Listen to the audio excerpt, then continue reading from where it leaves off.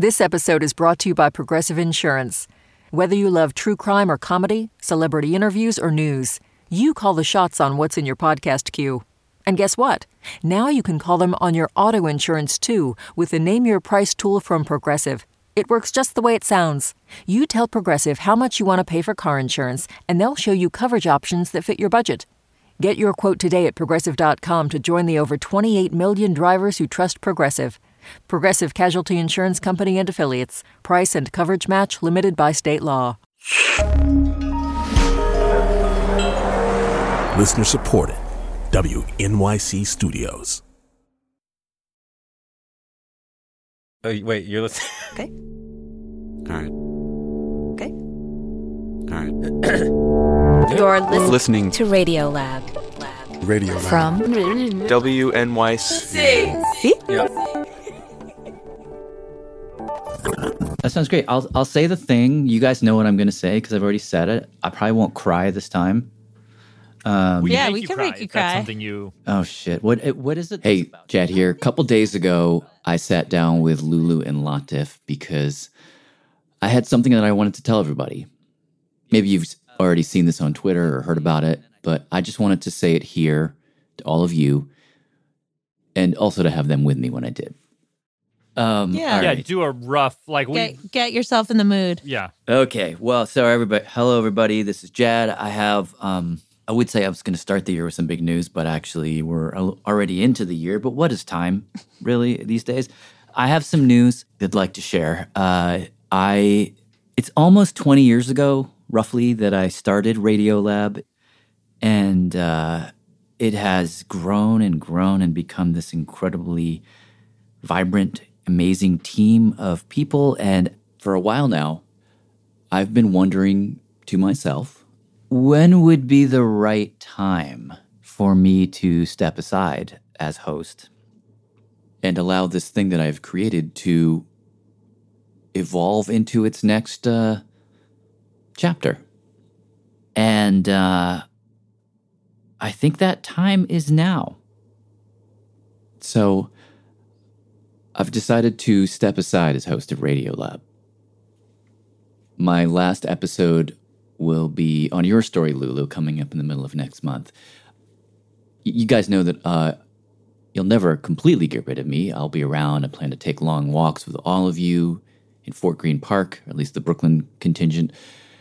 And I plan to support you guys however I can. But this, other founders have gone through this, and I sort of look to how various people have dealt with this. But this feels to me like a natural step. Everybody here at the team has worked so hard to establish this group, and it really is the most beautiful, talented collection of people I can imagine. And this team, you guys in particular, along with Soren and Susie and Pat and Dylan and everybody, you guys are poised to take the show to new places. And it just felt like this is the moment for me to kind of do anything in my power to allow that to happen. And I just can't wait to be a listener and to just experience what you guys make along with everybody else. Can I just say, when you told everybody, the moment you told the whole team, there was this pause, and then there was just all this really authentic gratitude and this sense of people being happy for you. Not happy that you won't be around, because we love your edits and we love your grumpy comments to have us take an idea further and past the first thought and everything. But I think there was just this sense of this man deserves to unfurl a little. Well, I don't know. Maybe We'll just see. to articulate a question that maybe is on people's minds. I don't know. Are you did you just sign a contract with some giant company for cajillions of dollars to go make a new thing or something? No, the real answer is no. I'm just going to take a minute to recharge and sort of look around. That's the honest answer. And it felt I just want to say this as loudly as I can. So many of the stories that I have loved on Radiolab in the past, year, 2 years, have happened with very little involvement from me. And so it just, I feel so comfortable walking away now. And I needed to feel that. I needed to know that this was in such good hands. And that's one of the reasons it made so much sense to me to bring the two of you on. You both are like these hybrid humans. You are of Radiolab and that we've been working together forever. And we share a sensibility. But at the same time, you are radically, fiercely your own people. And you make decisions I wouldn't make, and I end up loving it. It's that sort of sense of like knowing where you're coming from, but also my inability to imagine where you will go. That's what makes me excited for you guys to, in partnership with Soren and Susie and the whole crew, to take the show into the future. So, peace out. Good luck. Bye. See ya, wouldn't want to be ya. No. Basically what you're trying to say, I think. I love you guys to death, and my heart will always be with the show. I mean, first of all, we love you too. But also, there's no way you won't always be at the heart of this show in some way. Like, the way we do things, the way you've sort of impressed on every one of us on the team, we're always just going to push the show to do unexpected things, to go to sort of very intimate places, to be, just so ambitious, like those things more than any topics or set of voices. Like that's what's in this show's DNA. Yeah, totally.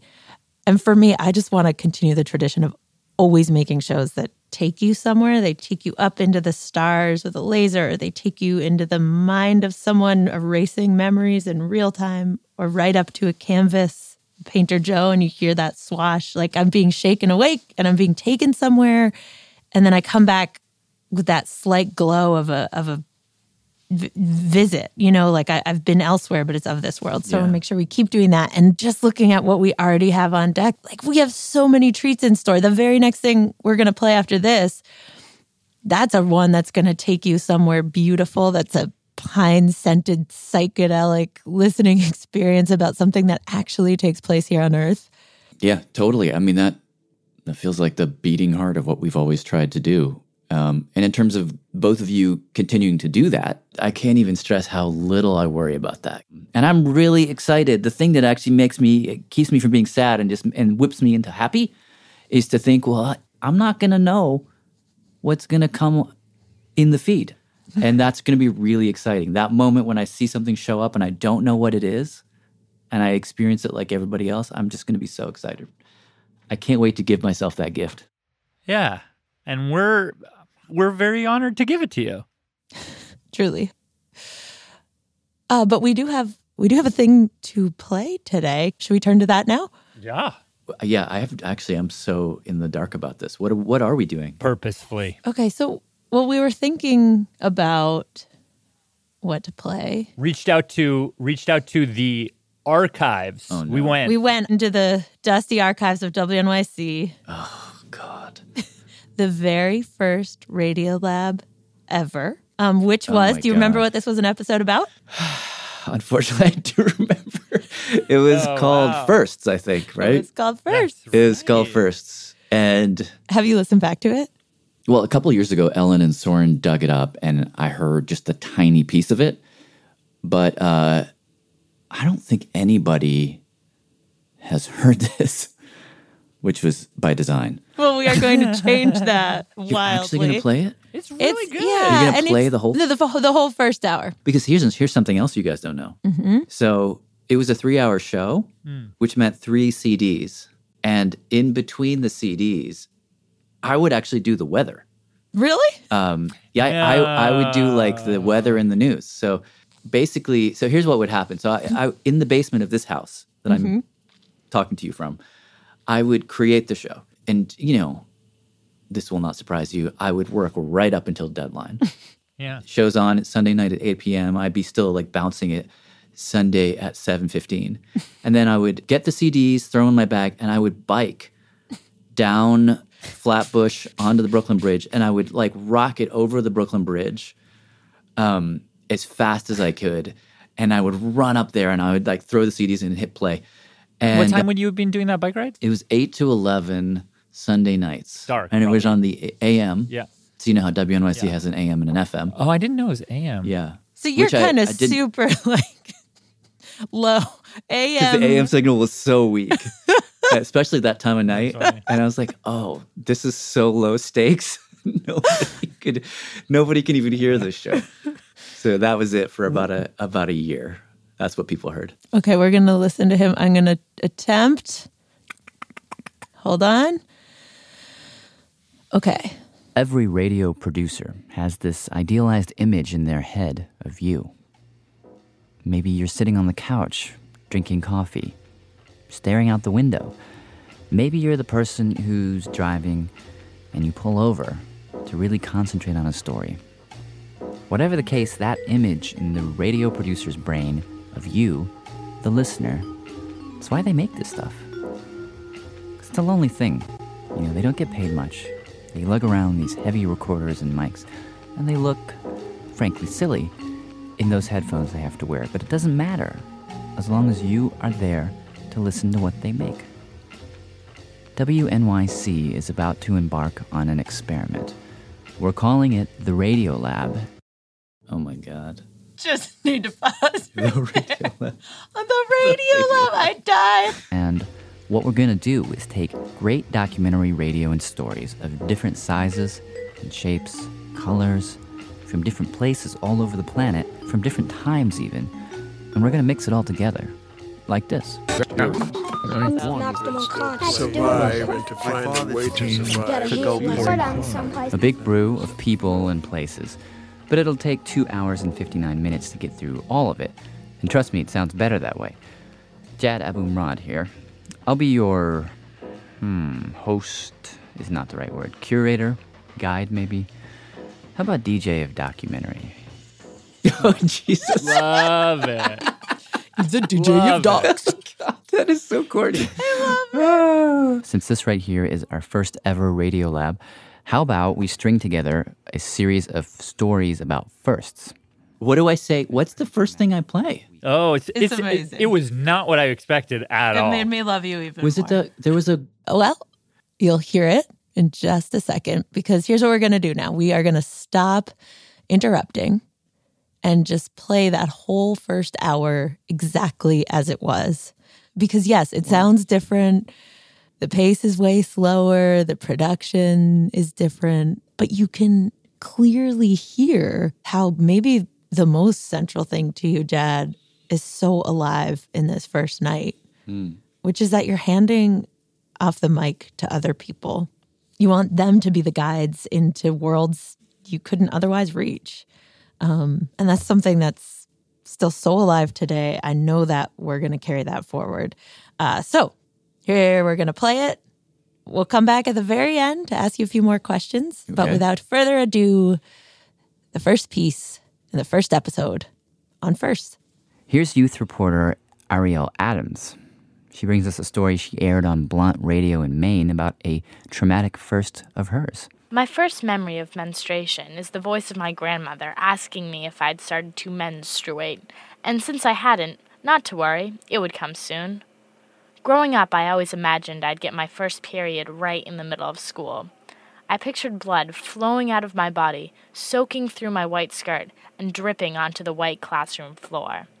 I was not only petrified by this image, but the idea of being physically able to have a baby develop inside of me wasn't too pleasant a thought either. I got my period when I was 14 years old.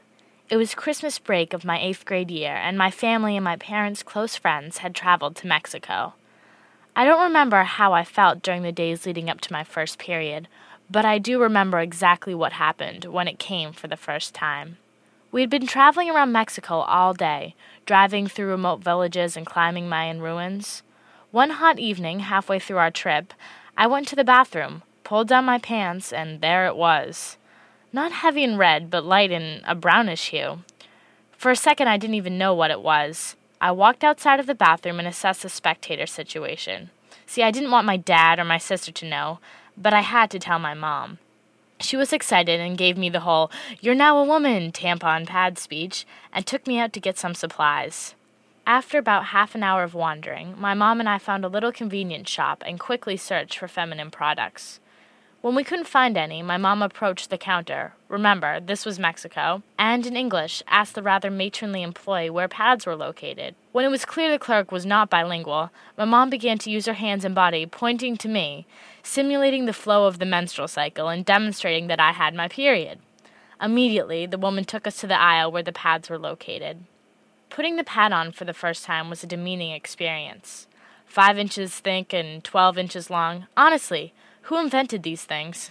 My final days of Mexico were punctuated by the joys of a 4-pound weight in my underwear and the knowledge that I was now a woman. I had expected to feel different about myself, but I really didn't.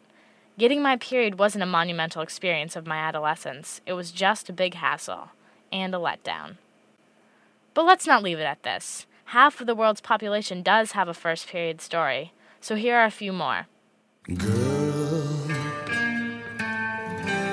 you'll be a woman soon.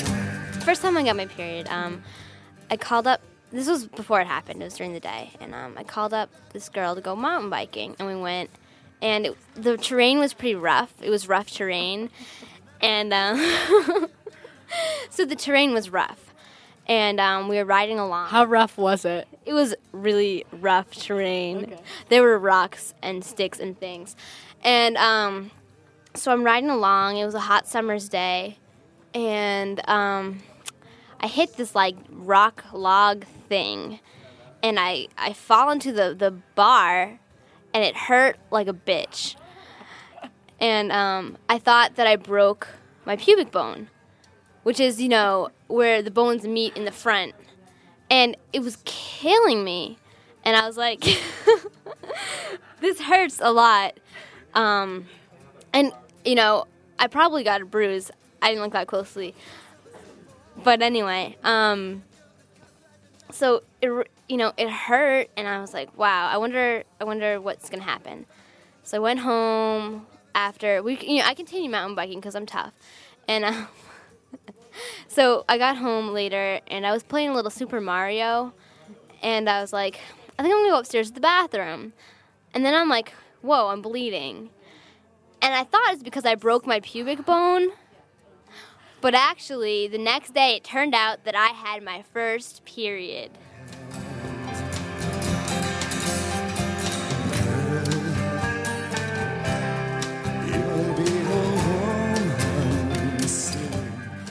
It was 3 days before summer vacation of 7th grade, and I remember I was wearing one of my favorite dresses, and I came home from school, and my stomach had been feeling really funny all day, so, well, I discovered the little surprise.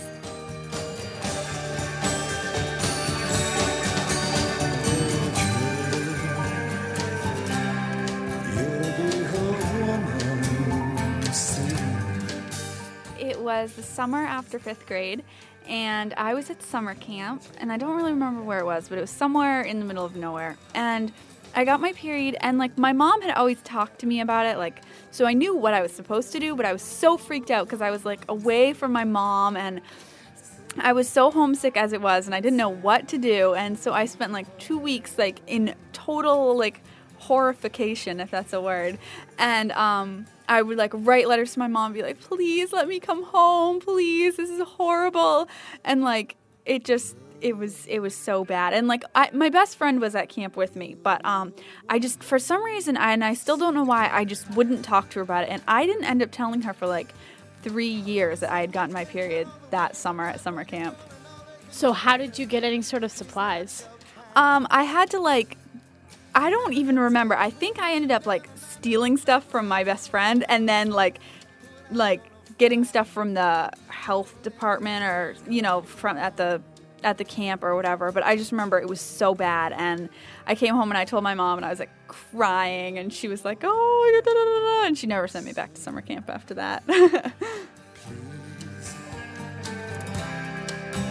take my hand.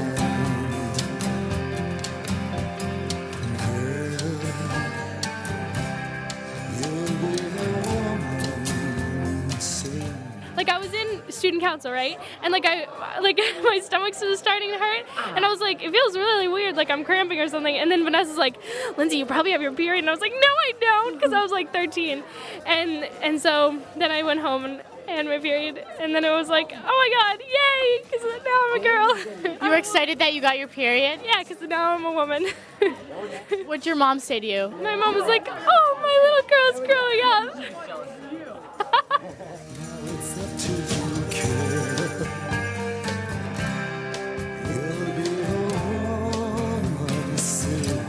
Well, beginning the night before it really started to happen, I had a really long rehearsal for a Portland Stage Company play.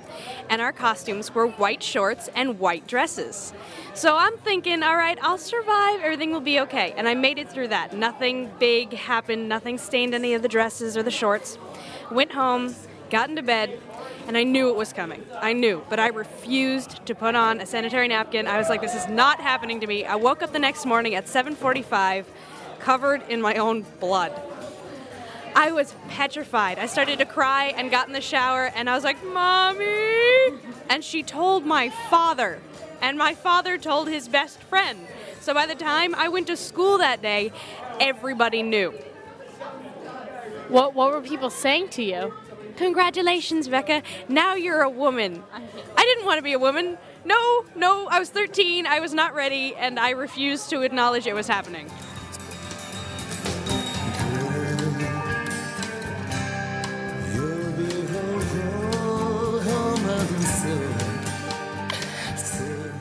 Wait, just tell me about the story. What happened? Just tell me detail by detail. I have no idea. Really, I passed out. You like looked in your underwear and passed out? No, it made me sick, so I passed out. Girl, you'll be a woman soon. It was on the last day of 7th grade, and my parents were away, and I was staying with my aunt, and I went over to sleep over at my friend's house, and I had it there, and then I had to go to my aunt's house, and tell her, and I'm not really close to my aunt, so it was kind of weird. Then my uncle took me out shopping for pads. Was that really weird? Yeah. Yeah, because he's like my step-uncle. He's not my real uncle, so. Why didn't your aunt take you out? Because she had to go to work.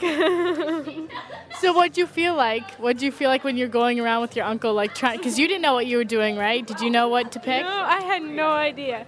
So we just picked the cheapest kind.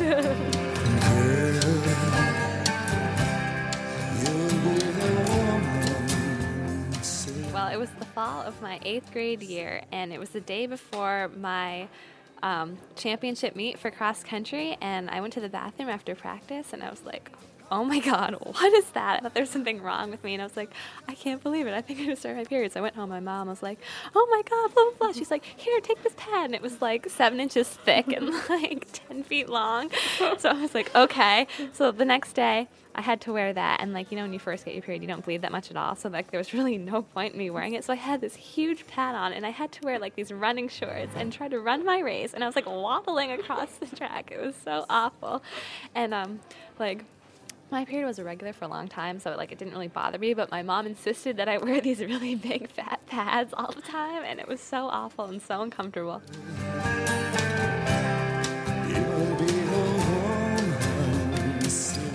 For Blunt, this is Ariel Adams.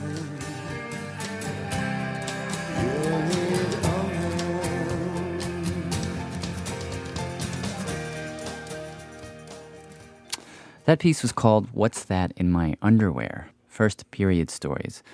It was produced by Ariel Adams from Blunt Radio in Maine.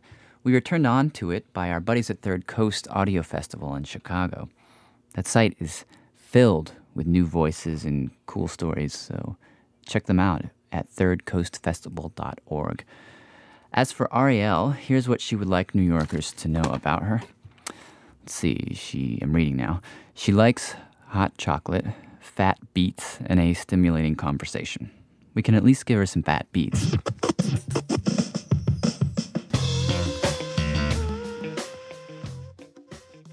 Okay, we're going to take a quick break. When we come back, we're going to play the rest of the first ever hour of Radiolab. Quick warning for when we come back. There are 2 more stories still to go. The last 15 minutes of the hour has some pretty explicit discussion of the dark thoughts that go along with mental illness. May not be right for you or your kids, but we'll be back in just a second.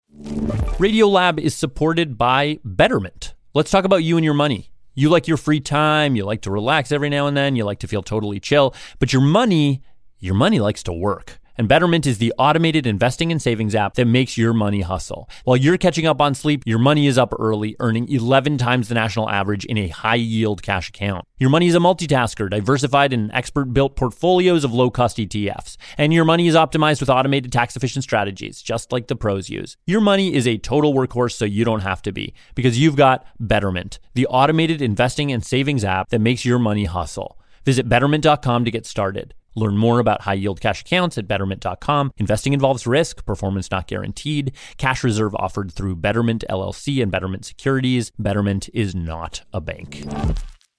When you see actor Danielle Brooks on the red carpet at the Oscars, she will be in full glamour and in grief. I've been with Sophia for so long, and I just know, like, after the Oscars, that chapter is really done, and that saddens me.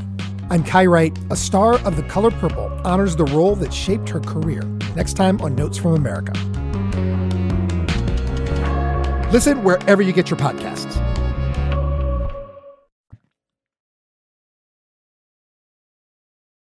Okay, we're back with the second part of the first ever episode of Radiolab. Jad Abumrad here. This is WNYC's first ever Radiolab. Version 1, we'll call it. We actually have a lot more youth voices sprinkled throughout the show. So here's one right now. This next story is a first, but not in subject matter. At the time this documentary originally aired on All Things Considered, there had been other radio pieces done about inner city youth. Probably a whole bunch, but none quite like this one. The story is told by the people who are the story, Leland Jones and Lloyd Newman. The other person to be aware of is Dave Isay, the producer. Dave hired Leland and Lloyd as public radio reporters to document their lives for a week as they grew up too fast in a rough neighborhood in Chicago. This was in 1993. Both were 13. They decided to call their documentary Ghetto Life 101. Good morning, day one. Walking to school. Leaving out the door.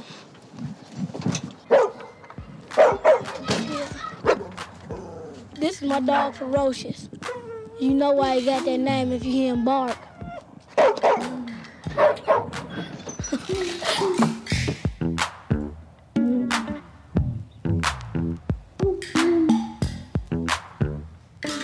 I see the ghetto every day, walking to school.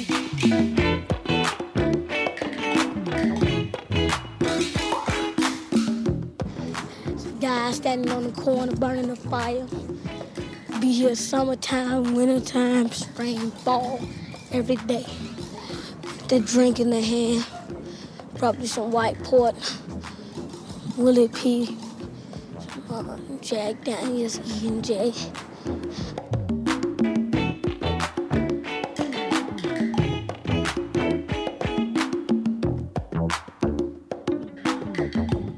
I live here. This is home. What's up, Henry? What's up, Doodoo?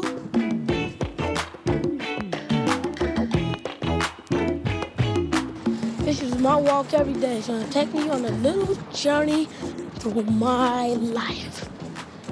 Here's my life. Yeah.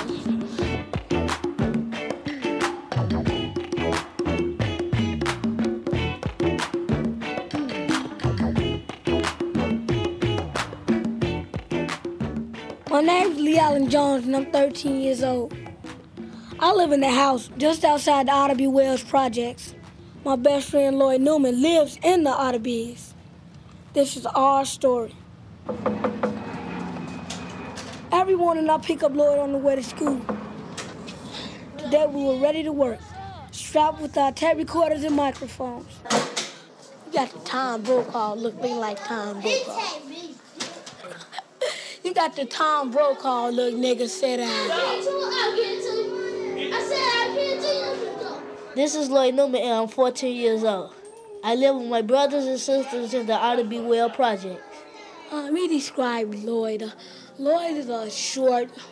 He weighs about 75 pounds. I have an inch between my fingers when I put it around his wrist. Got a head like a Martian. All right, now let me talk about Lee Allen. His belly take up his whole body. Like your head take up yours. We've been friends since first grade. That's 7 years. Man, 7 years of our life together.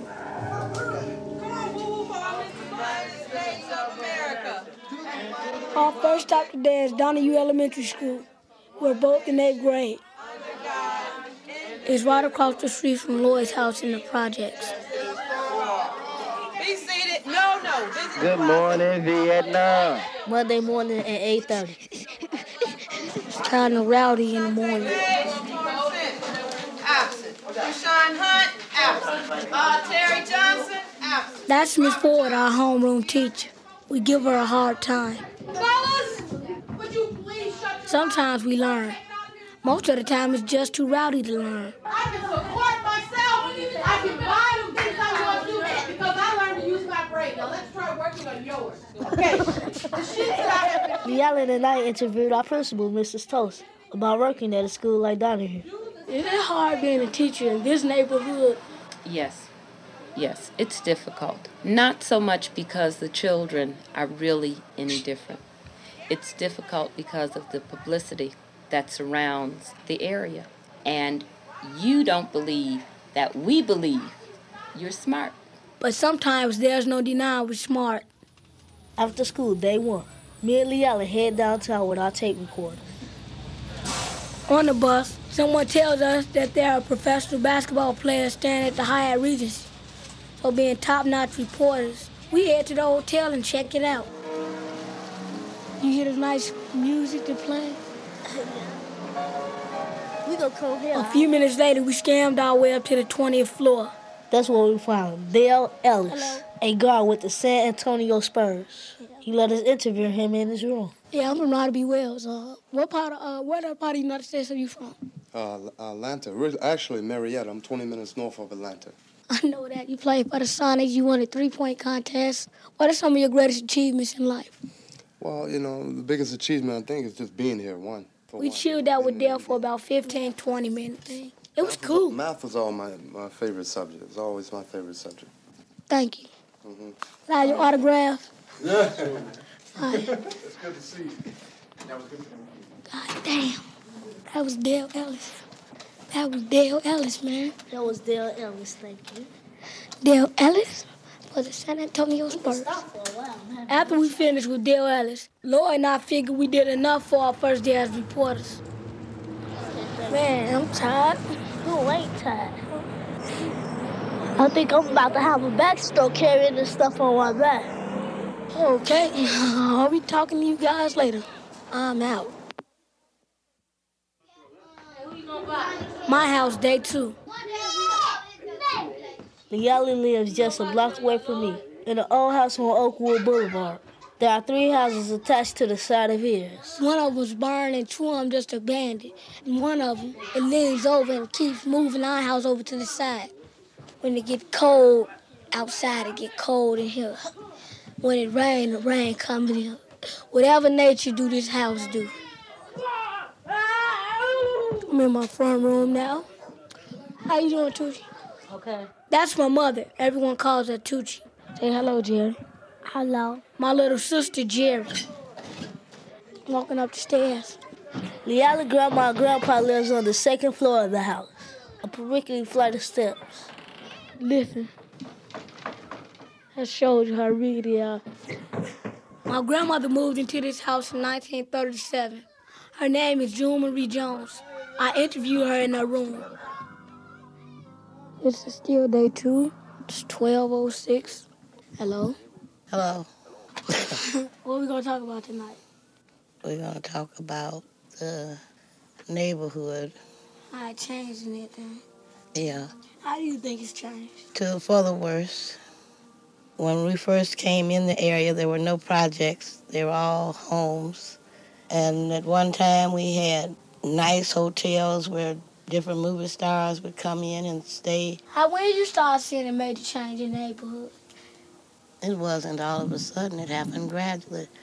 Day by day, year by year, you could see the change when people would move out, or maybe the original owner would pass and their family didn't want the buildings, and they would just go down. My grandma raised 8 kids in this house. Her 2 oldest boys died. Now she has 6 kids. I have 3 boys and 3 girls. They all spoiled rotten. And so are the grandchildren, and especially you. Get you. What type of child was I when I was a whining child? No. You was a nice little red-headed boy with blue eyes. I had blue eyes or brown eyes. They're blue. They was lighter when you were young. And your hair was lighter, and it would turn white in the summer and darker in the fall. Well, how was our name? You got your name from your 2 oldest uncles. The oldest boy's name was Alan, and the second boy under Judy's name was Eric Lee, and your mother made your name out of the 2 names. I can't name me no common name. Why my name had to be sentimental? Because you're different. Your name is different and you're different. My name is Lee Allen, Marvin Jones, and she gave you the Marvin. For Marvin Gaye. For Marvin Gaye, because she liked to hear him sing. My name is sentimental. Yeah, your name is special, and you're a special person, too. Thank you. Compared to other people in this neighborhood, my grandma said she's had it easy. I think I've been blessed, because things could have been a whole lot worse than they have been. But she has had her share of troubles, the kinds of things you see in every family around here. My grandmother had one son who was murdered. She has another son who's addicted to drugs and is in and out of jail. Her grandson, my cousin Jermaine, came down with leukemia when he was 6. He was cured, but the medication left him learning disabled. It upset his mother so much that she started drinking. Now he lives here with my grandmother, sleeps in her bed. How old are you? I'm 11. I'll be 12 this year. What do you think about your mother? She okay. You love her? Yeah. When she not drink, I love her. She start drinking, I don't.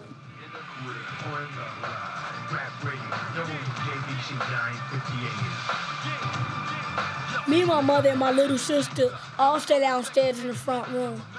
I sleep on the couch. My mother and my sister sleep on a mattress on the floor. Even though my mother lives with us, my grandmother also has custody of me and my sisters because of my mother's mental illness. This is my mother, Tucci. I've been on medication off and on since 1977.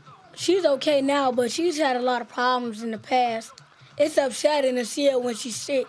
One time, I had went downstairs, and it's a long story, but I started seeing shadows on the porch, on the back porch when I used to look out the window at night, and it would look like Ronald Reagan, and he was talking to my grandmother, and I was hearing voices, and the voices told me to get butt naked.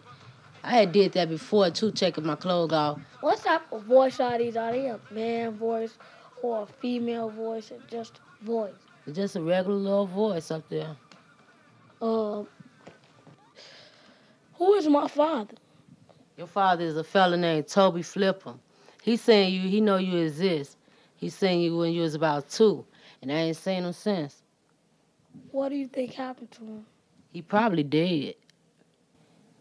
Thank you. Okay.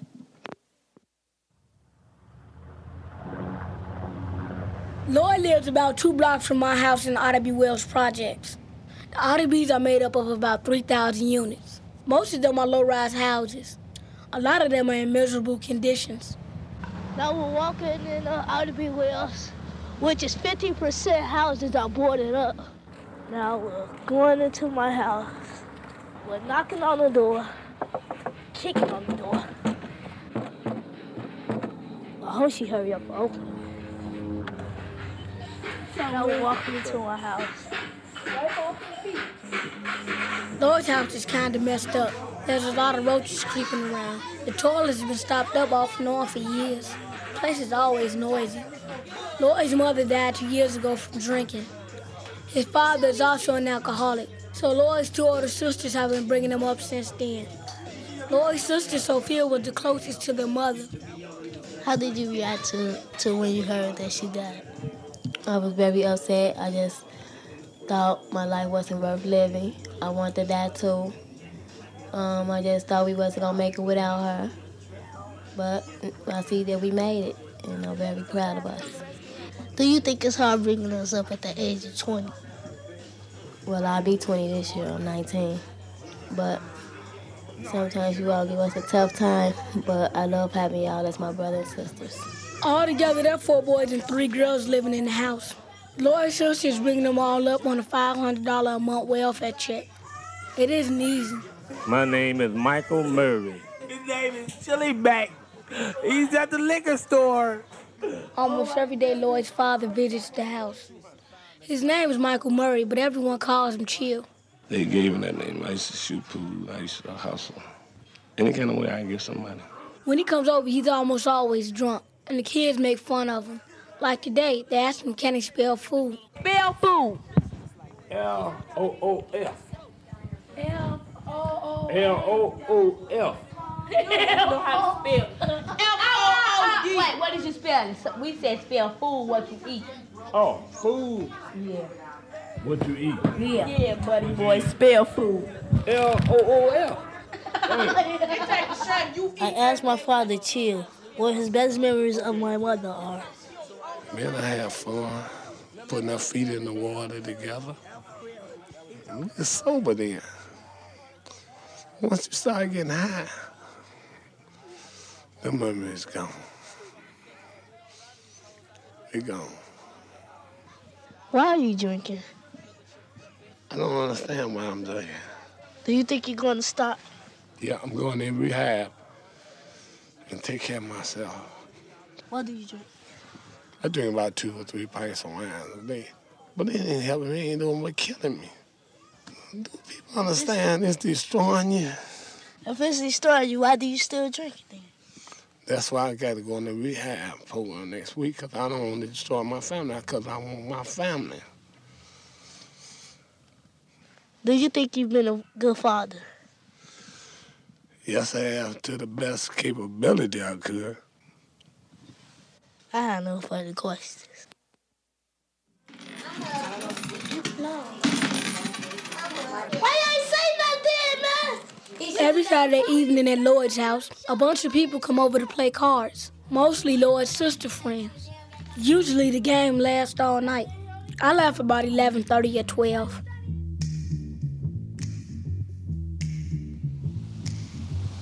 I met up with Lloyd the next morning.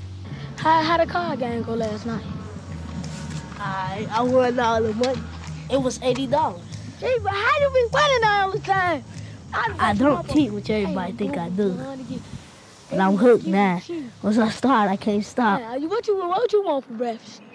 Since you bound.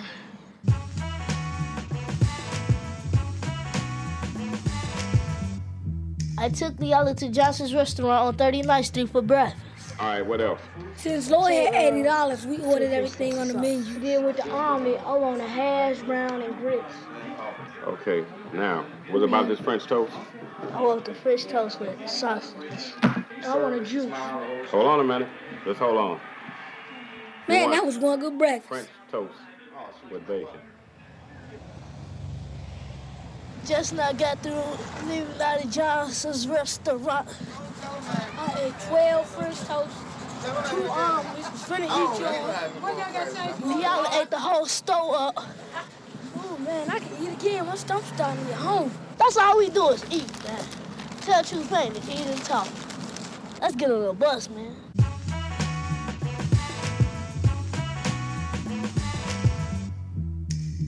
We take bus rides whenever Lloyd wins playing cards.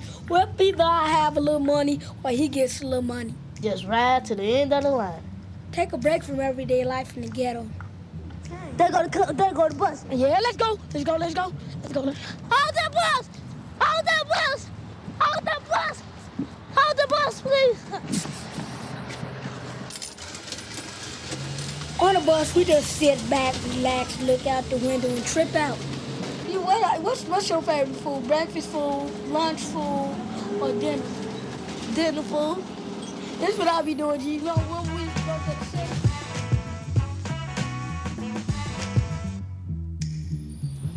When we on the bus, we talk about anything and everything. I don't see how them Chinese people go to school 7 days out of a week. Man, it's a couple billion Oriental people. Oriental, don't you spell like Oriental? I think that's right. Because that's the name of a ramen noodle. Don't you know those noodles that we be eating? Yeah, I love them. Oriental noodles. I'll be tearing them off when I be home like this.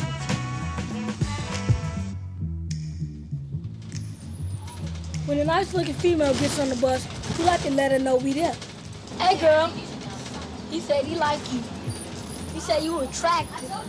He said it's just that animal magnetism that just attracts him. He's so all alone. Man, he said he love you. I just love you. I just love you. Trip so just.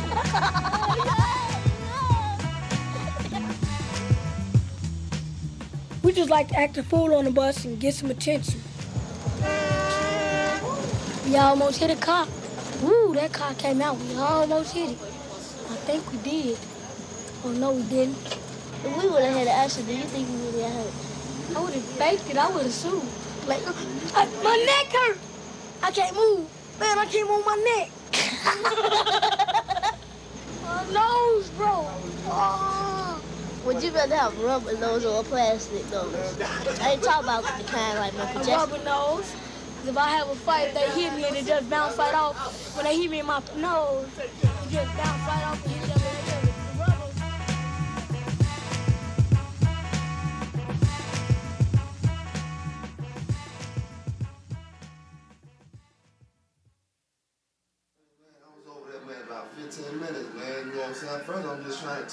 When I got home from my bus ride on Sunday afternoon, I found out that in the morning, while we were eating breakfast, my cousin Tony got jumped by one of the gangs in the neighborhood. They beat him up so bad they put him in the hospital. He wouldn't let me interview him, but I recorded him while he told his friend on the phone what happened. I'm out home, you know what I'm saying? I'm breathing and everything, but you know what I'm saying? I can hear everything, but I ain't, you know what I'm saying? I ain't woke. Tony's saying they beat him up until they knocked him unconscious. Then they hit him a couple more times in the mouth. That woke him up and he got away. He says it's just a blessing that he made it back home. It's just a blessing. It's just a blessing that I made it back home. And then when they got this is where the drive-out took place last year, where the L. Rookie shut down some folks right in this area where we walking now. It's a little gangs and violence are just the way of life in this neighborhood. And now we see the fort where the fort used to stand. We see how just a block from my house is a big vacant lot. That's where the fort used to be. An old movie theater that was the headquarters for the El Rookin Street Gang until the city tore it down. We're standing on the grounds now. We still see the caution, police barriers. We're just in 8th grade. A lot of kids we grew up with already joined gangs. When we were walking around the neighborhood, we spied our friend Gary selling drugs. Gary! Slow up, man! The other asked him what he thought he would be doing in 10 years, since he already dropped out of school. I ain't gonna be alive 10 years now because I'm selling my drugs and shit. They gonna pop my ass. He says he won't be alive in 10 years because when he's selling drugs, someone's gonna shoot him before that.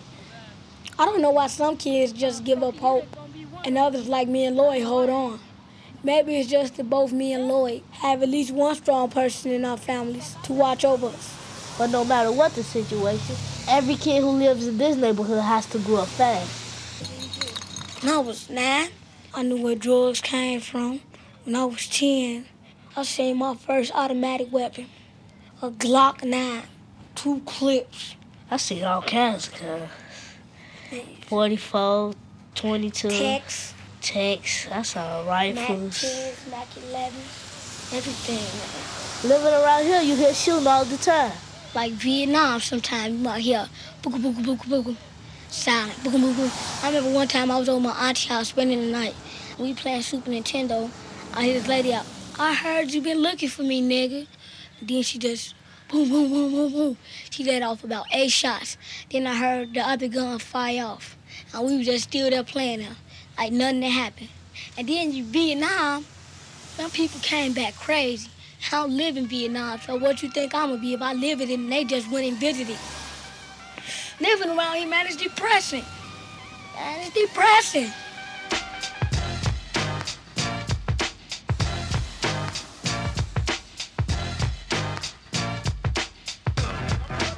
It's not a normal childhood by any means.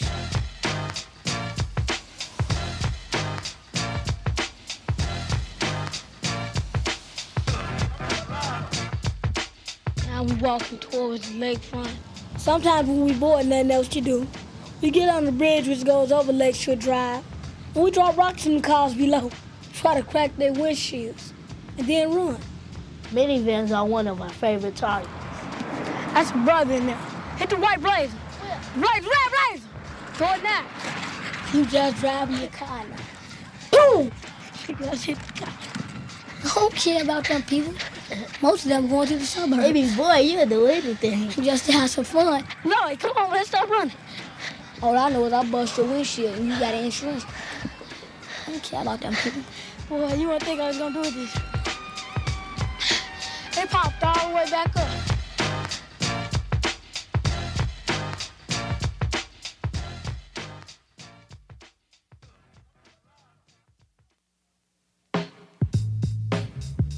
It definitely ain't easy growing up in the ghetto. So far, me and Lord are okay. But it's always tough to stay out of trouble in this environment. The poverty, the drugs, the pressures, the tragedies. It gets to people. You never know who's going to get in trouble or when they're just going to give up, like Liala's sister, Janelle.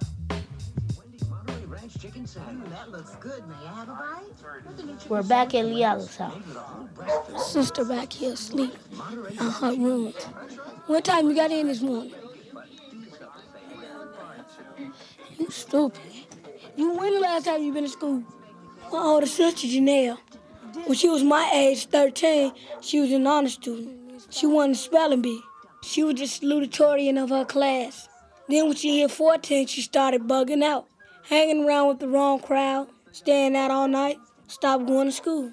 The week before we did our recording, Janelle almost died. She drank too much and had to be rushed to the hospital. Can I interview you? Come on. Janelle, tell me about yourself. Well, I'm very energetic. I like to have a lot of fun. Like to drink a lot? No, I don't. Yes, you do. You smoke marijuana? No, I don't. Yes, you do. Tell the truth. No, I don't. You're 17. Yes. Have a child. Yes. How old were you when you had this child? 15. Let me see. How many close friends of yours have got killed through the years? I don't know.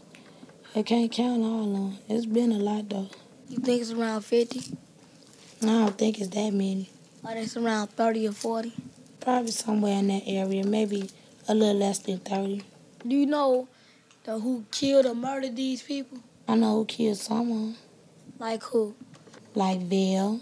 Who killed him? No, I ain't gonna tell you who killed Val. Who else? I know who killed Slick. Who? I don't want to tell you that either. Who else? Cheesy. Who killed him? I ain't gonna tell you that either. Thank you.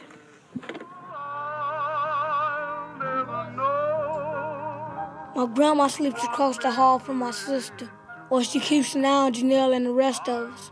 She's been through a lot in this house. She spent a lot of years worrying about her children. Now she has to worry about her grandkids. But she's a strong woman. Sometimes I'm thinking about what might happen to the family if my grandmother dies. A lot of times I've had dreams that she died. And when I wake up, I run upstairs to make sure that she's still there. I get onto the bed with her and my grandfather and talk about all kinds of things. Like what my grandfather was like before he had all his strokes. He was wild. Like to stay out in the street all the time. He over there batting his eyes. Yeah. He acting like he sleep. I see them eyes going, trying to see what you thought He about go to him. work all day and stay out in the street all night. Didn't he work at the cow company? Stockyards. He worked at the stockyards as a looker. He would carry the cows on his back. A cow weighed 1,500 pounds. He lugged it. He carried half of it and put him up on the hook. How did you carry them cows, Granddad? How you didn't get squashed? Get a half of the car. How? On your back. That's why we all got strong backbones, huh? Yeah. My grandmother says she gets her strength to carry on, her wisdom from the Bible. She loves gospel music, and of all the songs she knows, the one she loves the most is called One Day at a Time. Could you please sing that song for us? With my voice all messed up. Do it. 1, 2, 1, 2, 3. Do you remember when you walked among men? Well, Jesus, you know, if you're looking below, it's worse now than then. They're pushing and shoving. They're crowding my mind. Lord, for my sake, teach me to take one day at a time. One day at a time, sweet Jesus. That's all I'm asking of you. So help me today, show me the way, one day at a time. She was hoarse, but she still can blow. Thank you.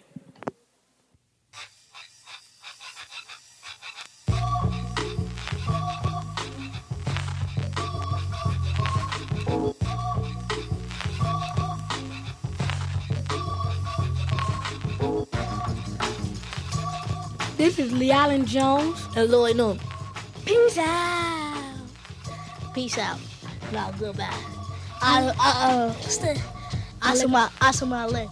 Assalamu alaikum. Assalamu alaikum. See ya. And we want to be. Peace out. I'm out of here. Peace out.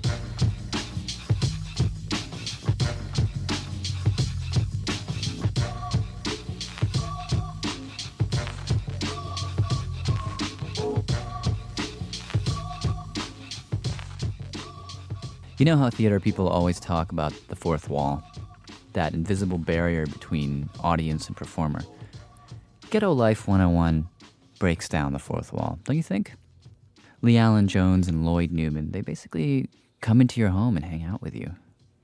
And Ice's work in general is very visual. It's like a movie, except better. You know, you don't even have to imagine the images. They just pop into your head. The story was produced by Dave Ice, as I said, and it won a Peabody Award and basically created this whole subgenre of docs, which we now call diaries. I'm Jad Abumrad. This is Radiolab, WNYC's weekly experiment in documentary sound. To recap, we're smack in the middle of a journey through a series of stories about firsts. What is the first image that comes to mind when you think of electroshock therapy? Torture? One Flew Over the Cuckoo's Nest? Clear your brain of those thoughts, because in this next story, you're going to meet a guy who feels very differently about electroconvulsive therapy, as it's commonly called. He says it saved his life. You'll hear tape of him during an ECT treatment. That might be a first. The piece is produced by Dan Collison, and it's narrated by Rob Magruder. This is his story. Sometimes it comes without any warning.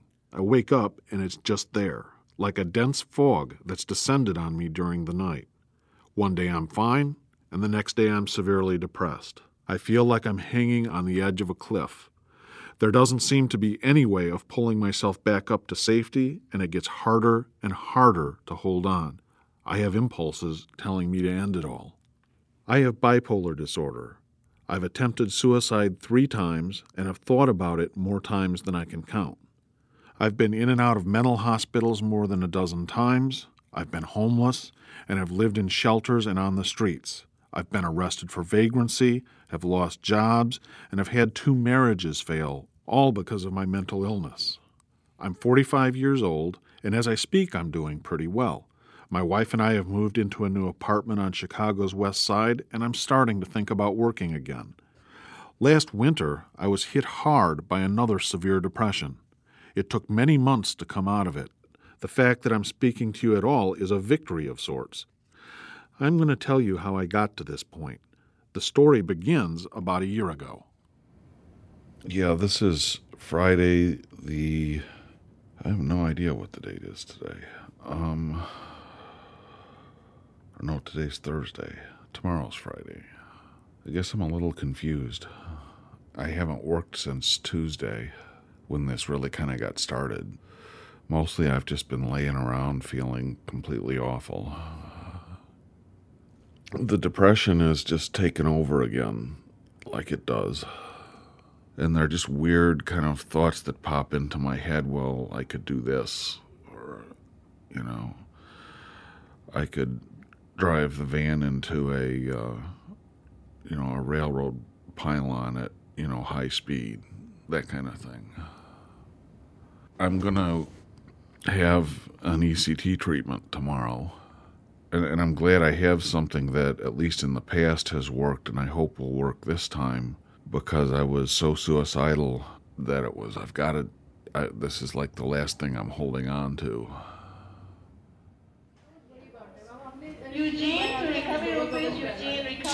The next morning, I wake up early and ride the L down to the University of Illinois at Chicago Hospital, where I check in to the outpatient surgery center. I gotta ask you, how tall are you?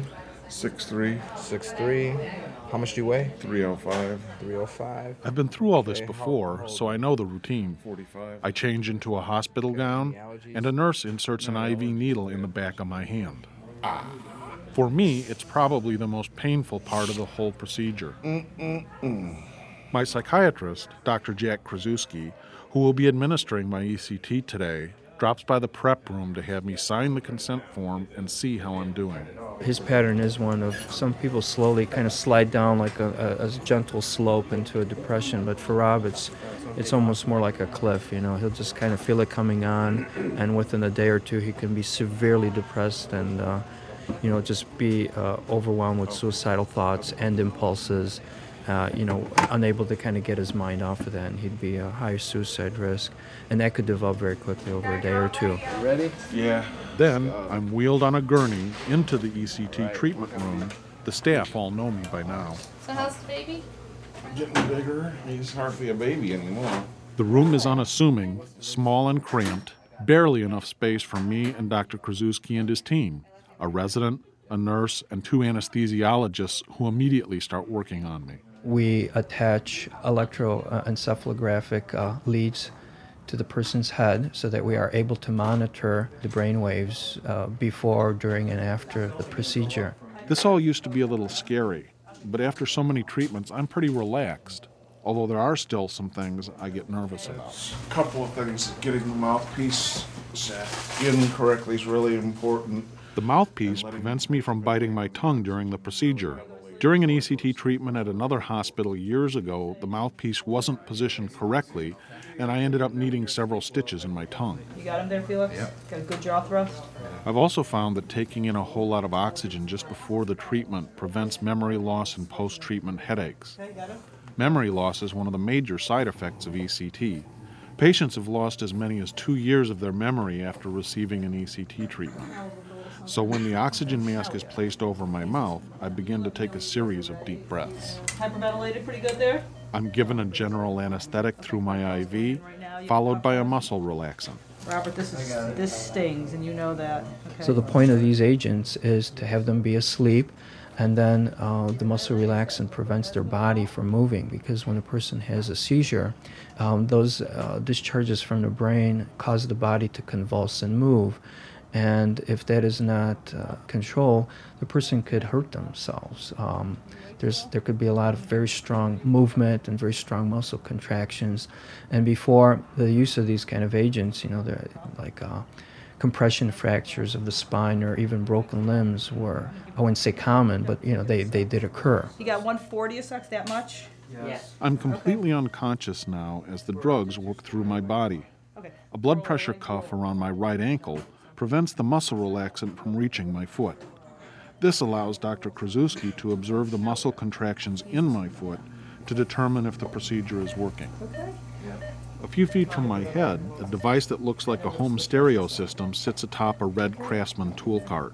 It's the ECT machine, or Thymatron box, said to be the Cadillac of electroshock devices. On the front panel are 5 knobs, including one that controls the voltage, and a yellow button labeled Treatment. 2 cables come out of the back, attached to 2 paddles that look like they're from an old crank telephone handset. The resident smears globs of conducting jelly on the stainless steel cups on the end of each paddle, the electrodes, and places 1 paddle on each of my temples. Alrighty. Then Dr. Krasuski gives the okay, and the resident standing at his side presses the yellow treatment button. Ready?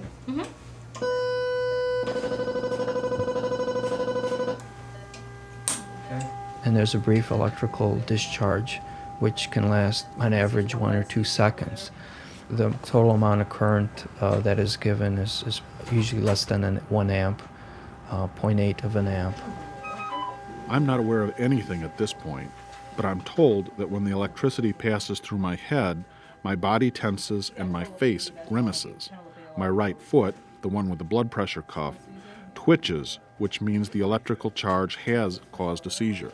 And the whole point of the procedure is to induce a seizure that lasts between 20 and 40 seconds. And we like to have at least about a 30-second EEG seizure. Still seizing? Yeah. This seizure lasts 34 seconds. No one's certain why inducing a seizure with an electrical charge makes severely depressed people like me feel better. There are plenty of theories. One is that a seizure changes the level of chemicals in the brain. Another is that it causes a shift in the body's hormonal system. Some have compared ECT to a reset button on a computer, or, an even cruder analogy, that it's like banging the side of a fuzzy TV set to clear the picture. After that, we're pretty much finished with the procedure, and then we give the person a few minutes. Usually takes a few minutes for them to get over the muscle relaxant so that they can start breathing on their own, and also to start waking up from the anesthetic. And usually that does occur certainly within 5 to 10 minutes after the ECT stimulus is given. Robert, we're all done, okay? You waking up? The coughing is actually a good sign because it means the anesthesia and muscle relaxant are wearing off and I'm beginning to breathe on my own again. The whole procedure takes about 20 minutes. Once it's over, I'm wheeled into the recovery room where I sleep for about an hour. Robert? Yeah. It's time to go home. Oh, okay. I wake up feeling groggy, but a whole lot better than when I checked in. You slept pretty good. Historically, for Rob, it does tend to work, and a single treatment can really make him feel better quite quickly. So our plan is just to do another one next week to kind of consolidate any gains that, we expect him to have. Just ready to go home and go to sleep. I'm just glad I have something like this that makes me feel better.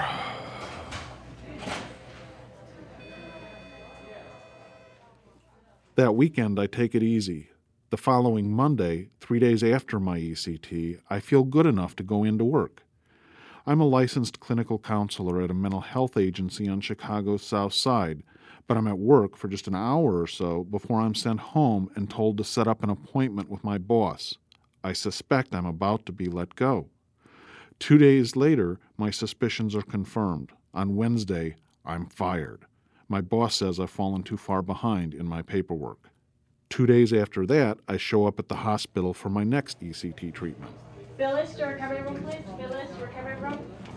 Let's see, today is Friday. I have no idea. Let's see, Wednesday was, so today's got to be the 16th. And I'm feeling more than a bit rough. I've never been dismissed from a job before, so that was kind of a real negative experience. It kind of brought me down. I was starting to do better. It's a difficult thing to accept if I wasn't depressed. Mr. Magruder, I'm just going to clean up your forehead. The ECT team gets me ready, and I do my part and hyperventilate using the oxygen mask. Deep breath. After getting the anesthesia and muscle relaxant, I drift off to sleep. Okay, let's put this pipe back in and go ahead. And now we're applying treatment. Okay, you're all done? This time, the seizure causes my arms to fly straight up, like a football referee signaling a touchdown. I don't feel anything, but when I come to, I'm a little more disoriented than usual. Yeah, something's not right. I don't know if it's not ready or what the deal is. But I feel a little confused, so I'm not sure. Typically, I feel better after an ECT treatment, but this time I continue to feel confused and still very depressed. This lasts for several days. I'm exhausted all the time and have no concentration. All I can do is just lie around. We live at my wife's grandmother's apartment, which is a mess, and I have no energy to help clean things up.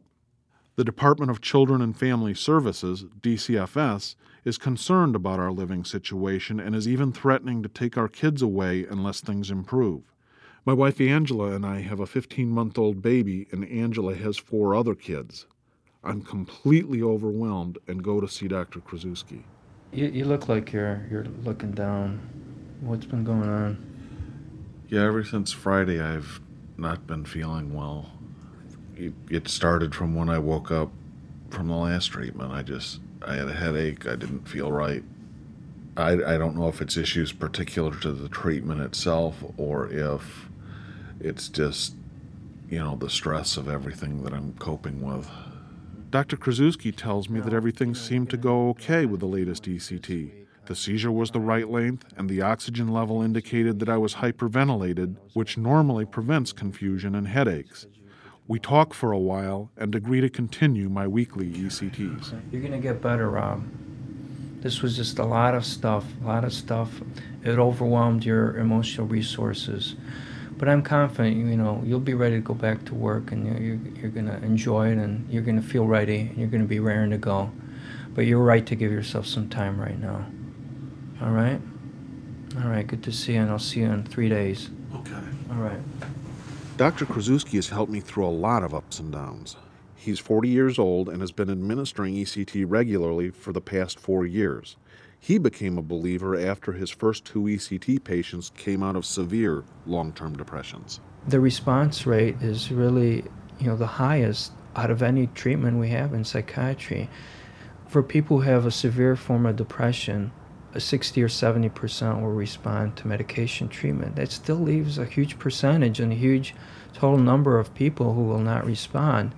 And out of those people, 50% of patients who failed multiple medication trials will still have a substantial response from the ECT. Dr. Krasuski has always been clear about the possible side effects, the memory loss, the confusion, even a real though very slight risk of death.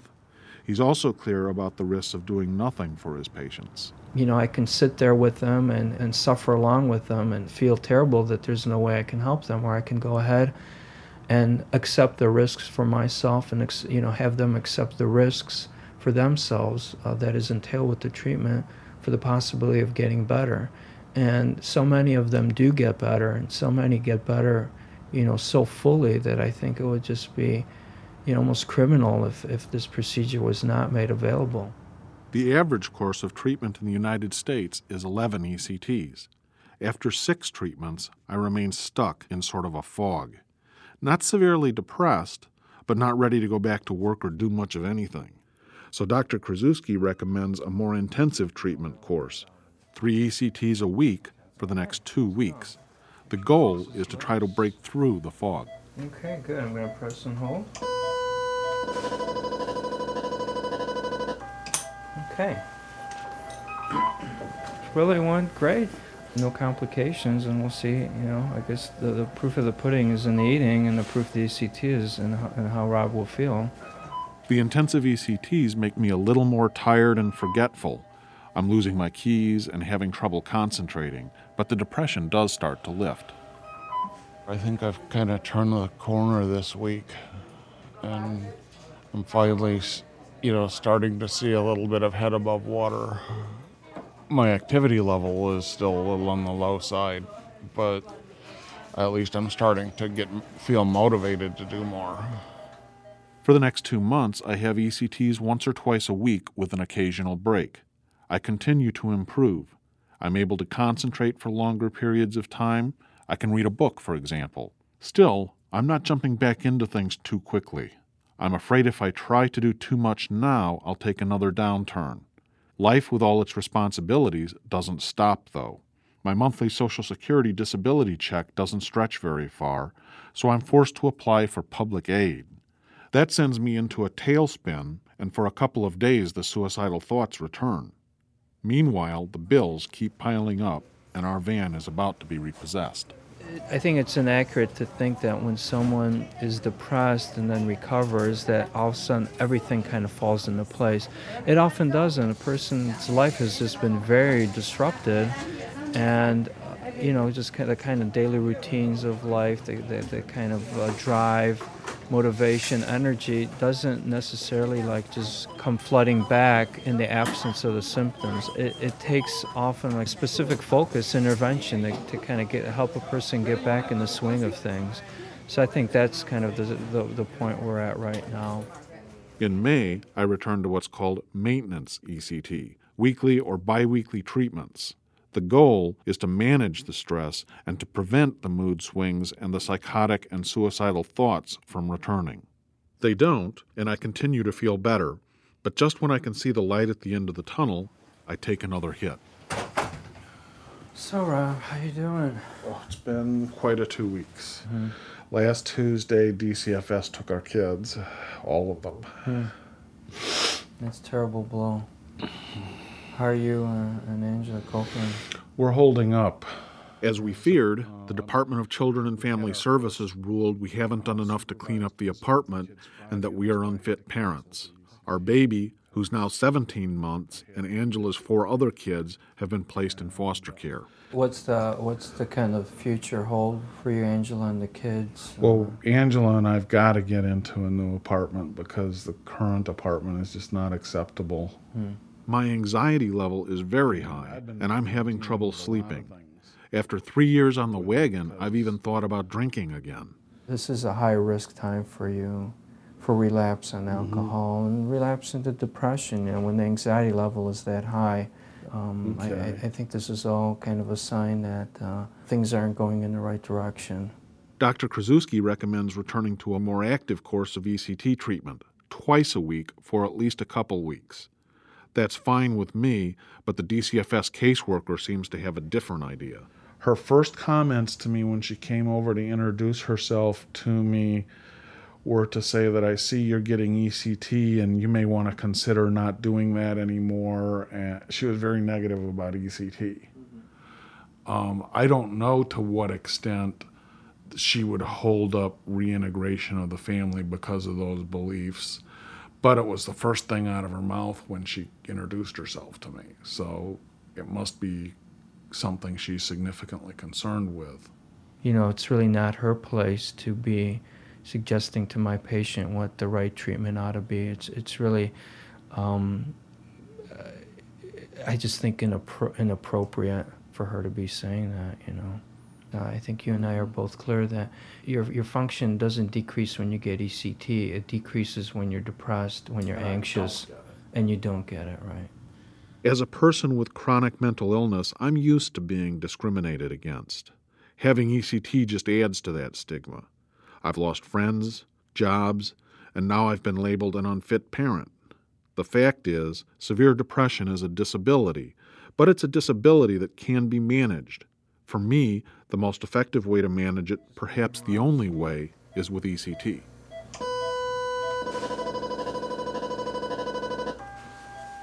It was last February when I was hit with this latest bout of severe depression. Now, more than 30 ECTs later, I'm finally feeling like my old self. The depression has lifted, and my energy and concentration have returned. I've started doing some computer consulting work. Angela and I have moved into a new apartment, and we've begun the difficult process of trying to get our children back. Okay, very good so far. I'm never completely out of the woods. It's possible that I'll wake up one day and feel as though I can't go on. Considering the alternatives, ECT's not a difficult choice. And who knows, maybe there will be other choices one day. After all, over the last couple of decades, new medications and better counseling have helped people cope with severe depression in ways that weren't possible even a few years ago. So much has happened in my lifetime. Maybe something other than ECT will be developed that can help me and others like me. But until that day comes, ECT is there when I need it.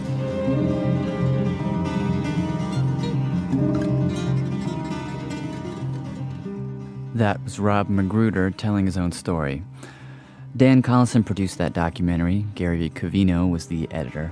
It was made possible by grants from the Corporation for Public Broadcasting and the National Endowment for the Arts.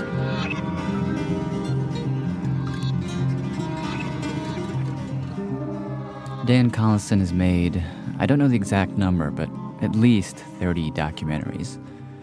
Check him out on his website at www.dcproductions.com. I think you'll find his work has an amazing empathy. I'm Jad Abumrad. This is WNYC's Radiolab. Before we move on to the next chunk, let's shake off that last piece. It was great, maybe a little depressing. A little funk, please.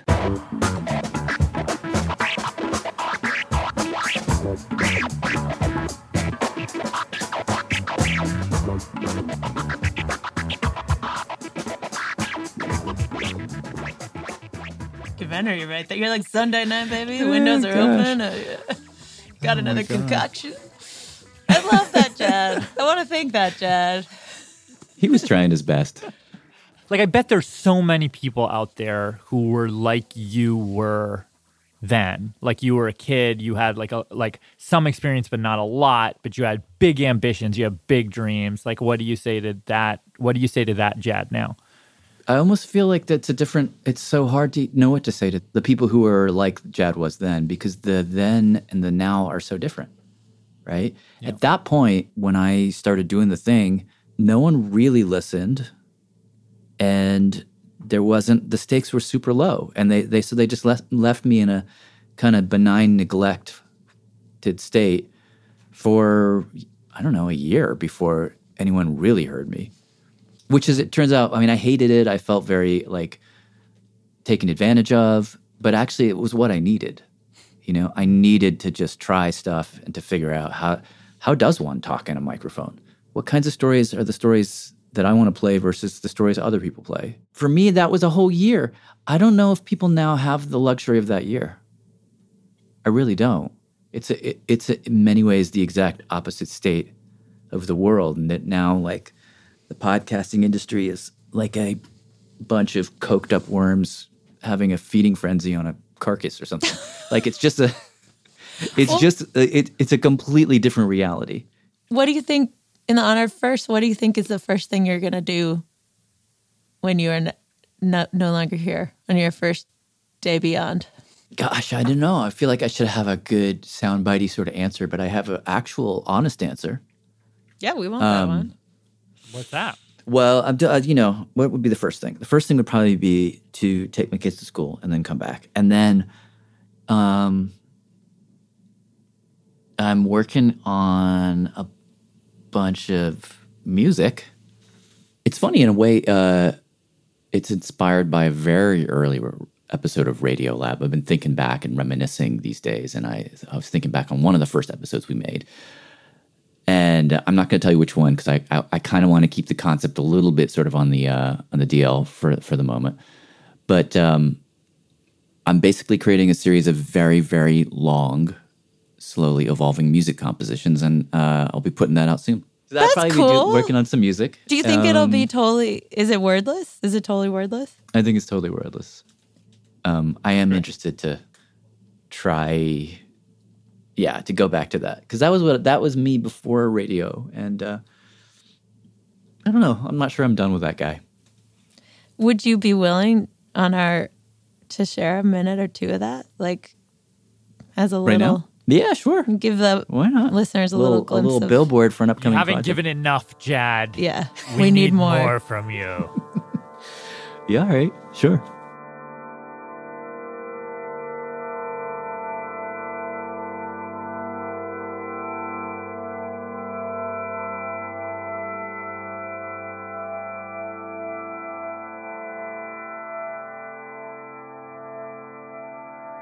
Okay, I just want to say to the two of you, I love you guys dearly. I can't wait to listen to you along with the rest of the people listening. And I am just so honored to pass the baton. Thanks, Jed. Yeah, thanks. The Radiolab will be back next week. And the week after that. And the week after that. Stick around. See you soon.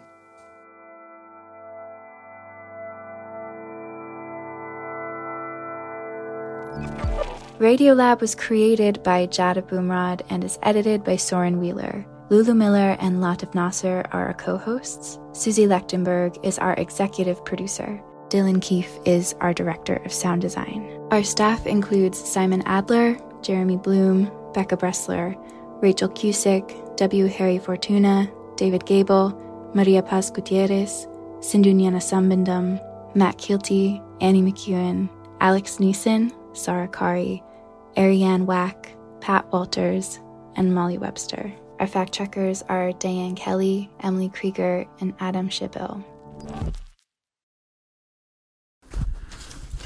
Okay. Nice job, guys.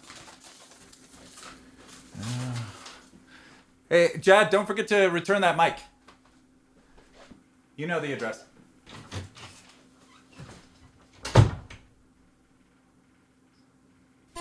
Hi, this is Barbie calling from Portland, Oregon.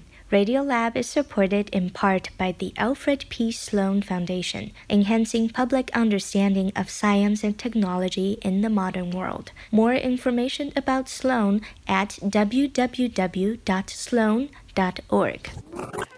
Science reporting on Radiolab is supported in part by Science Sandbox, a Simons Foundation initiative dedicated to engaging everyone with the process of science.